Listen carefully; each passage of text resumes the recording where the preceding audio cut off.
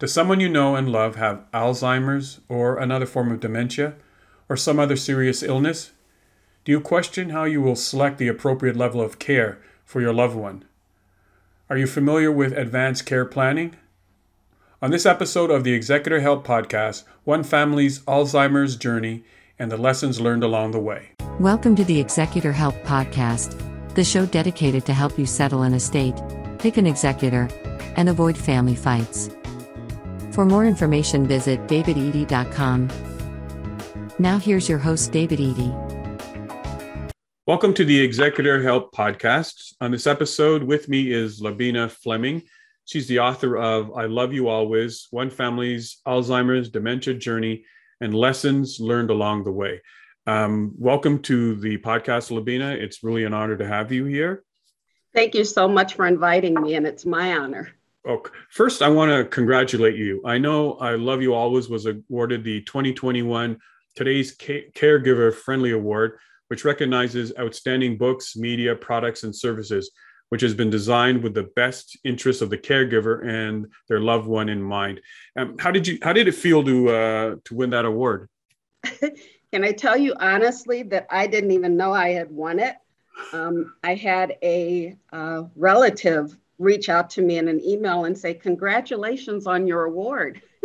And I reached out to her and I said, "What award are you speaking of?" And then she told me, and I was like, "Oh, wow, that's great." So I was very pleased because my goal is to get my book into the hands of as many caregivers as possible. And that certainly will provide another opportunity for me to do so. So let's get into what made you want to share your family story on taking care of your mom. I'm a very spiritual person, so I'll say that first.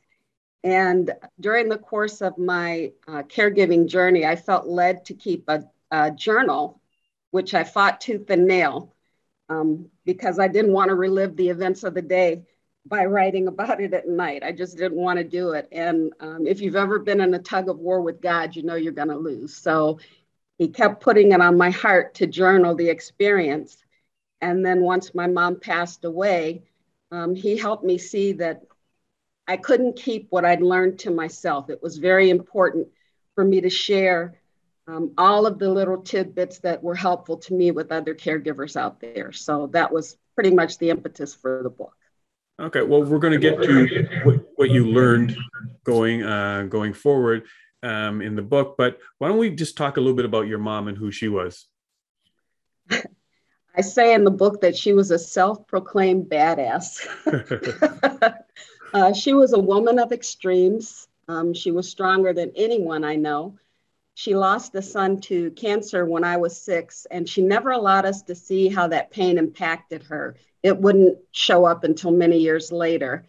And she and my father divorced when I was 12, which left her to raise 5 of their 7 children, the 7 children they had together alone. Right. And although my dad helped, it was my mom who was the driving force of our household. She worked hard to ensure that we had everything that we needed and most of what we wanted. And I don't know how she did it, honestly. And she was a protective lioness who would do anything for her kids. But she was also a troublemaker who liked being in the midst of chaos, which is why she and my dad married and divorced 3 times. 3 times? 3 times. They couldn't live with each other, but they couldn't live without each other. But which is a testament to her loyalty. If she was in your corner, she was in your corner. She loved my dad until the day he died, and her strength continued to show as she buried 2 more of her sons. She was somebody who bent, but she never broke. Wow. She was amazing. And when did you start to notice there was changes in your mom? She did so many things in her life, keeping the family together. And clearly she loved you guys fiercely and was probably the matriarch of everything. When did you start to see the changes in her? Well, my mom initially had a stroke in the late 90s. So the changes that we saw in the beginning, we attributed to stroke damage. But around 2010, we began seeing more uncharacteristic changes like She would misplace items, but she'd accuse others of stealing those items she'd misplaced. She began having challenges naming objects and things. She'd forget what she had just been told, just becoming more confused and easily frustrated. And because of my background with hospice, I knew that she was exhibiting signs of dementia, but I didn't want her to have dementia, if that makes sense to you. Right. So I sought out other diagnoses, other possible reasons for the behavioral changes that we were seeing. Wow. So going through, so how long did it take before you said, okay, that there's something wrong with mom and we need to do something?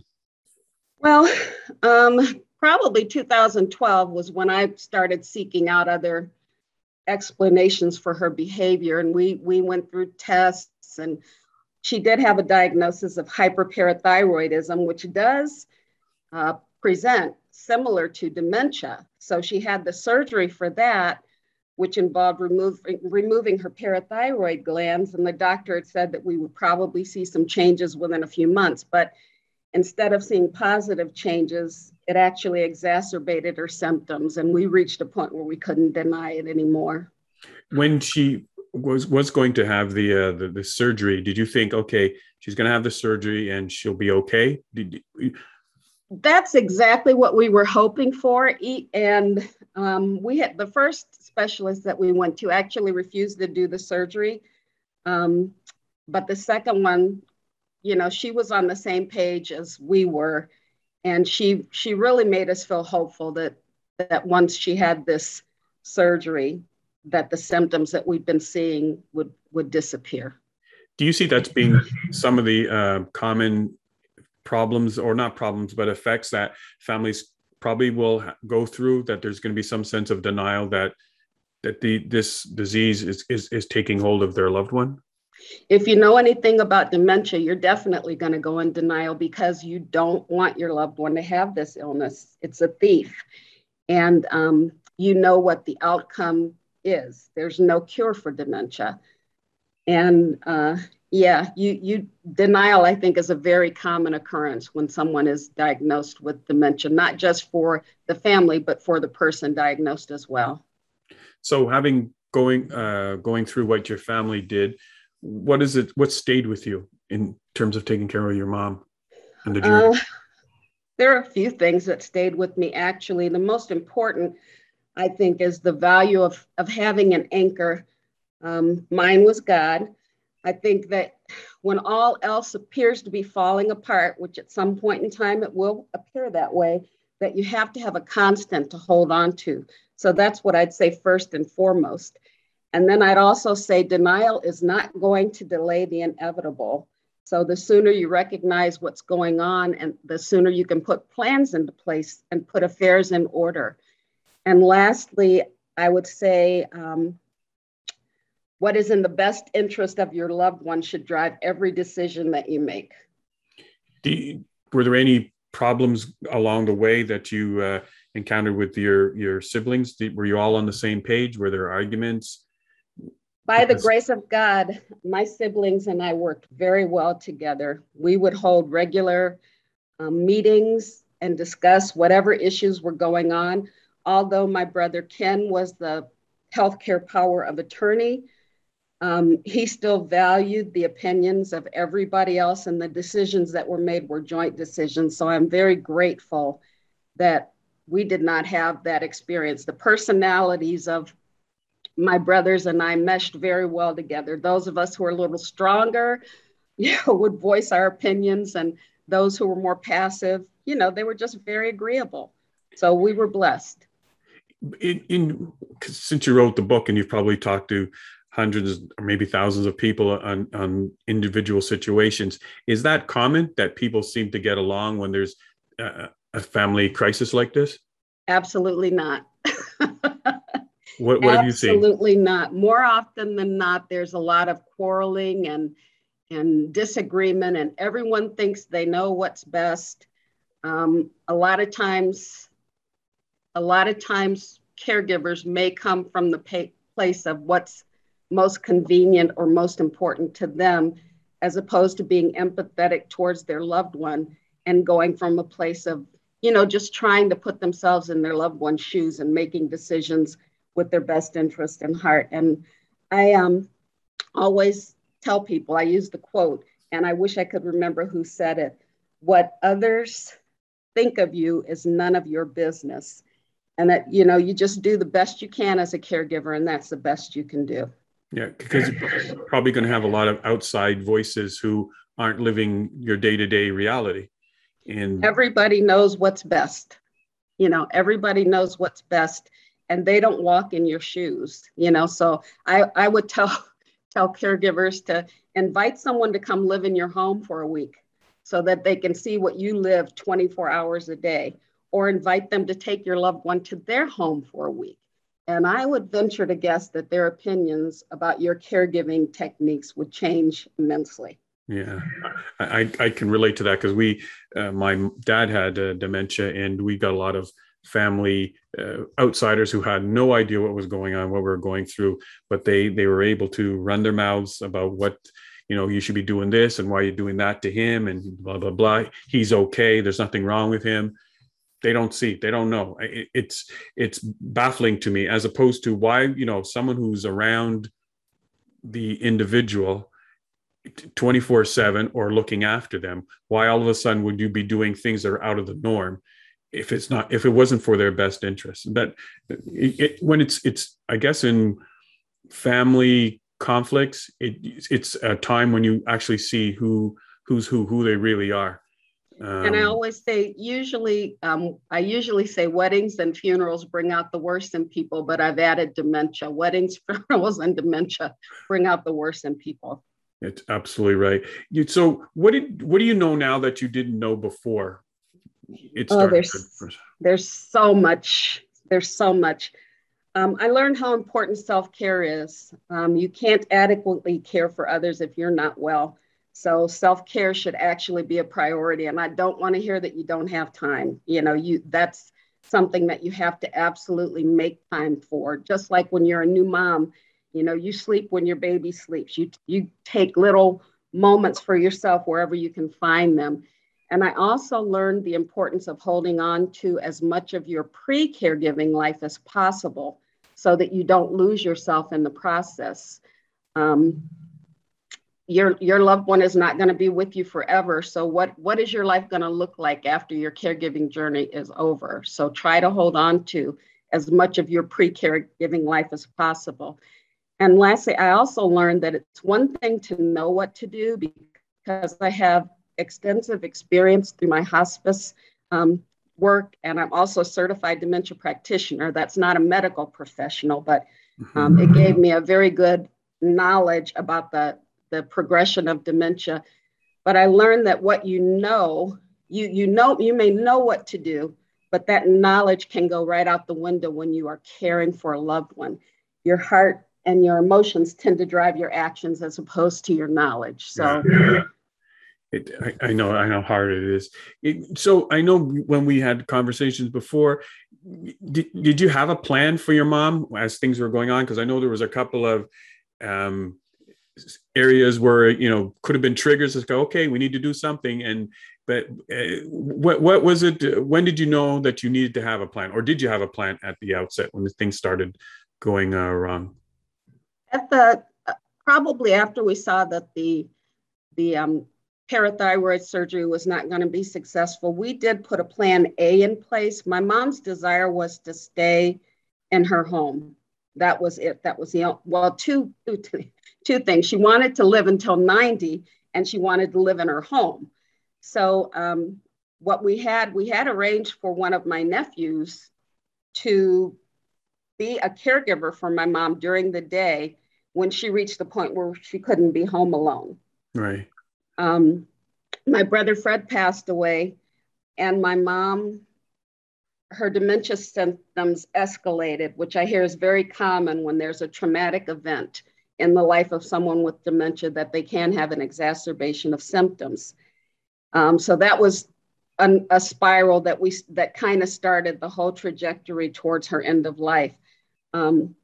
She ended up in a hospital after a fall and followed that with rehab, and our plan A fell through. this nephew who, because of his own health issues, didn't have a full-time job, who had volunteered to be this caregiver. We had no access to him. He was MIA, and we needed a plan B, but we didn't have a plan B.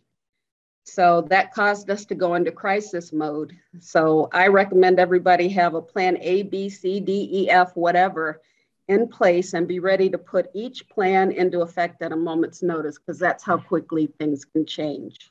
So I guess the plan A, B, and C, D, E, F, it because there is no right way, but the importance of having conversations and all being on the same page, that you can probably map out your own journey of what we're going to have to do together.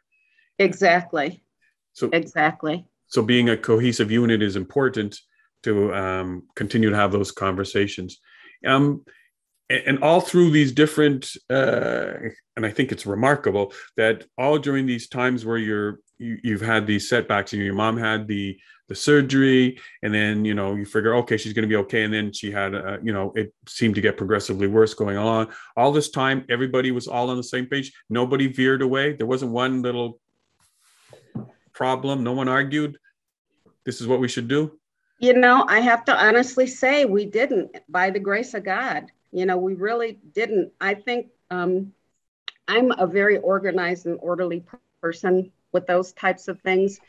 And so I was the one who made sure my siblings had access to all information regarding my mom, medical, financial, etc. Right. And as I had stated earlier, we had regular meetings to discuss everything and to make sure that we made informed decisions. We didn't really argue. We'd have discussions. They never got heated.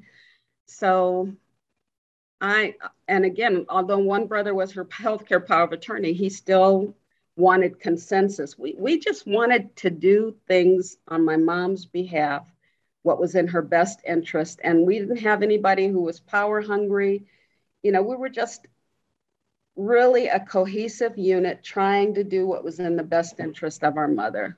That's great. And I guess during that time, she always felt that someone was looking after her. Maybe she couldn't communicate it to you, but she felt that there was love, that her children were around her.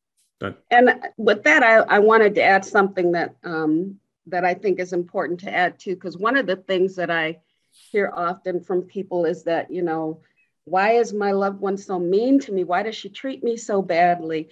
What we've seen and what I've learned from other caregivers, the hundreds that I've spoken to over the years, is that, it seems that the one who is closest to the person with dementia is the one that catches the brunt of everything. Mm-hmm. Yeah. And in our case, my brother Ken, who lived next door, she was very hard on him. He was the one that was accused most, although all of us received accusations. He was the one that was accused most of stealing and hiding things and bringing people into the house, and I think it was because he was the closest to her. Now, I don't have anything to validate that theory, but that's just based on the things that I've heard from other caregivers. I totally agree with that. In my case of my dad, I had to make the decision that he had to be put into the hospital, and he never forgave me. He was every time I go see him, he would yell at me, he would scream at me, and it was hard on me because here's your father being so tough on you. I just go outside the room, and then I come back and say, you know what, Dad, I love you, and I'll be back tomorrow and see you.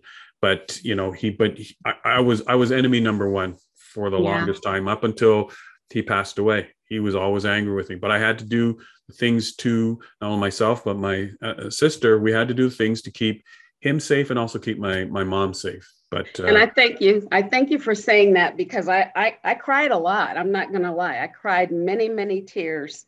And one of those involved a decision for my mom to go back into rehab as opposed to coming home. And she was so upset with us, just so upset. And I remember calling my best friend, Marilyn, and crying to her. And she said, I know it's hard, but your primary responsibility is to keep your mom safe. That's number one. And so that's what I kept in the back of my head. I had to keep her safe. We had to keep her safe. And sometimes safe meant doing things that weren't popular. Exactly, because in my case, we had to have a family intervention because we saw the changes in him, and he was saying and doing some outlandish things, and I was the one in the intervention who spoke up. And when I got home, I said to my wife, I said, I know my dad and that guy I was talking to, that was not my father. I have Yeah. no idea who I was talking to. Mm-mm. He wasn't, but that's part of the disease. He's not himself, Exactly. and and I think that was the probably the turning point for me. That I said, okay, things have to be different. I have to parent him, and it's uncomfortable because I don't know how to parent my parent, and then you also have to put up with his yelling and screaming at you because you're only trying to do, as you're saying, keep him safe. Oh, I wouldn't wish this on my worst enemy. What you have to go through, and when it's your parent, it's so hard.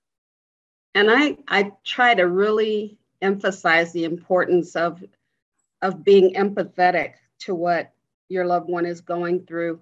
I actually have an exercise that I do with my with some of my presentation. It's a loss activity, um, and it goes through, what it must be like for them to start having their friends not show up anymore, because they can't handle the constant questions over and over and over again, or to not be able to do some of your favorite activities that you love to do, or, to have your loved ones start drifting away because they don't want to be around you, and to lose your sense of taste, or, just a lot of things that people experience as they age, but it's even more so if you have dementia.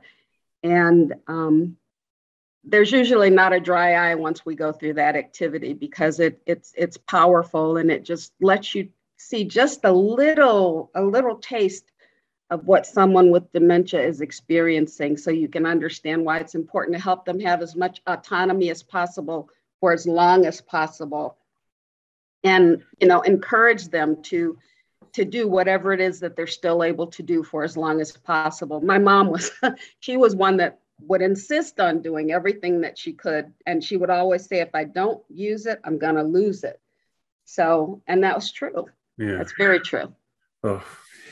So when would you say is the best time if a family's going through, someone who's got dementia or Alzheimer's?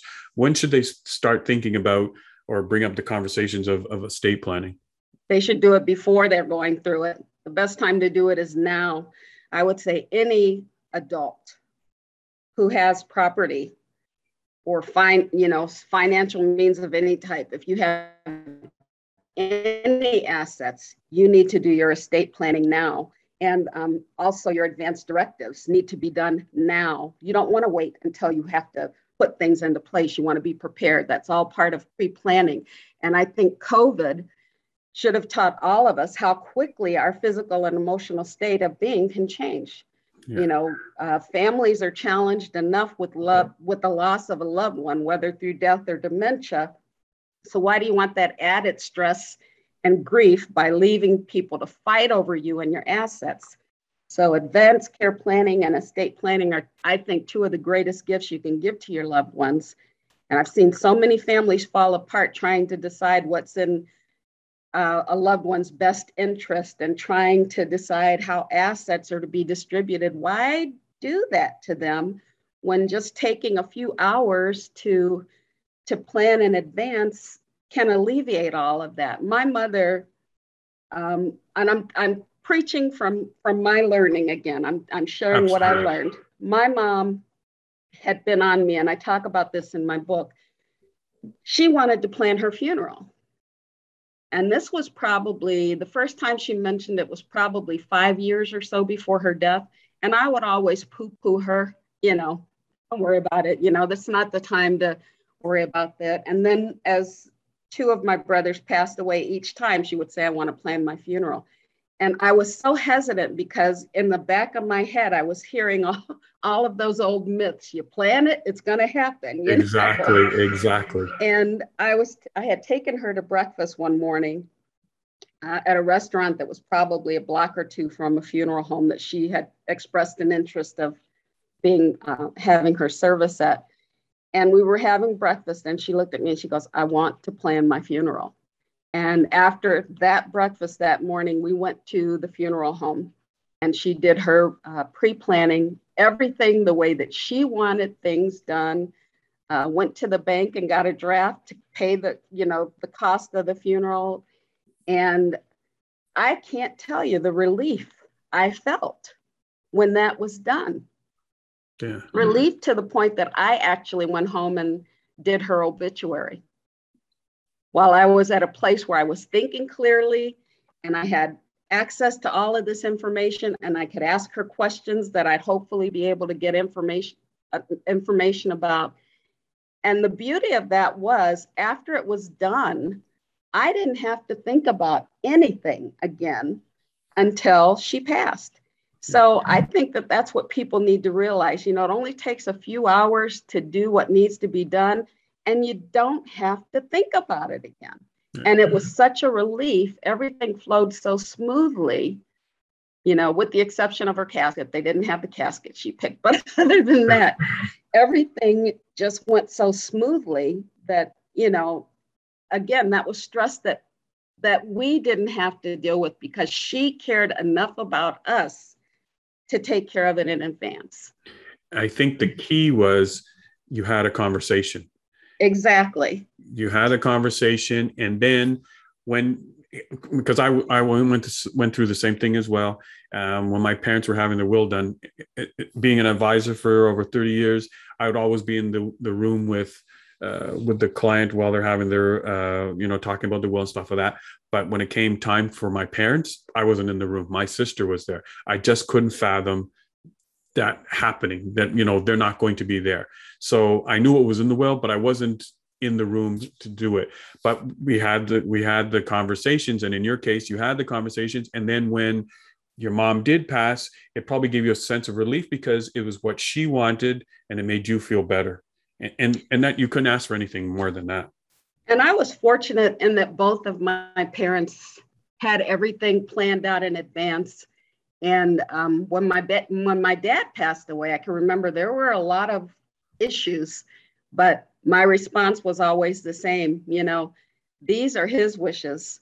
If you have a problem, take it up with him. That's right. You're absolutely right.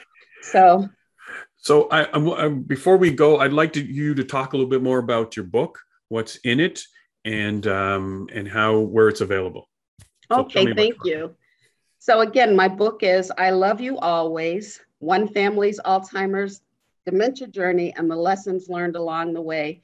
And what it is, it's actually the story of my mom. I speak a little bit of her childhood and up to the time of her death and her desire to live to the age of 90. And I'm not going to tell you whether or not she made it. You have to buy the book to see. But I also include a lot of the valuable lessons that I learned in many categories. I talk about self-care. I talk about estate planning. I talk about advanced care planning. I give caregiving tips, all of that. And just present it in a way that I think is meaningful and more easy to understand the progression of dementia.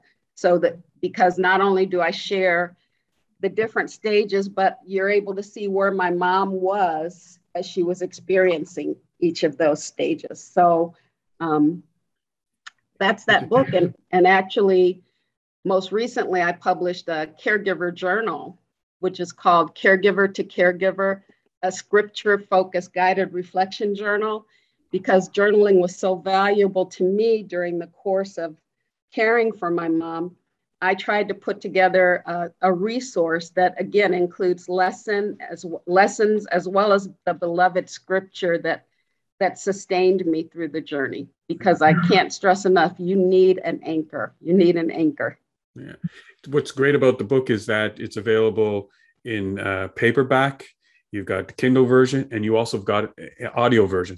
So people don't have any excuses why they can't get the book and why they shouldn't get it, because you've got all those various forms of way to get that important information. It's so important. It won an award. Again, I'll repeat, that it was a 2021 Today's Caregiver Friendly Award, which recognizes outstanding books, media, products, and services, which has been designed with the best interests of the caregiver and their loved one in mind. So I think you've said it all in everything you've shared with everybody today. And for that, Labina Fleming, I appreciate you taking the time to share your journey, talk about the great person your mom was, and also how great your family was to stay together during that tough time to get things done and to follow her wishes. So for that, I thank you for being here today. And I thank you for having me. And I'm neglected to say that the books are available on Amazon. You can just type in Labina Fleming, Labena, Fleming with one M, and it'll bring up my books, or go to my website, www.labinafleming.com. And that I will have in the show notes. There'll be a link to your website as well. Once again, Labina Fleming, thanks again for being here on the Executor Help podcast. Thank you, Wish David. you all the best. Thank you. Thank you. You've been listening to the Executor Help podcast. For more details, visit davidedie.com or follow David on Facebook, LinkedIn, or Twitter.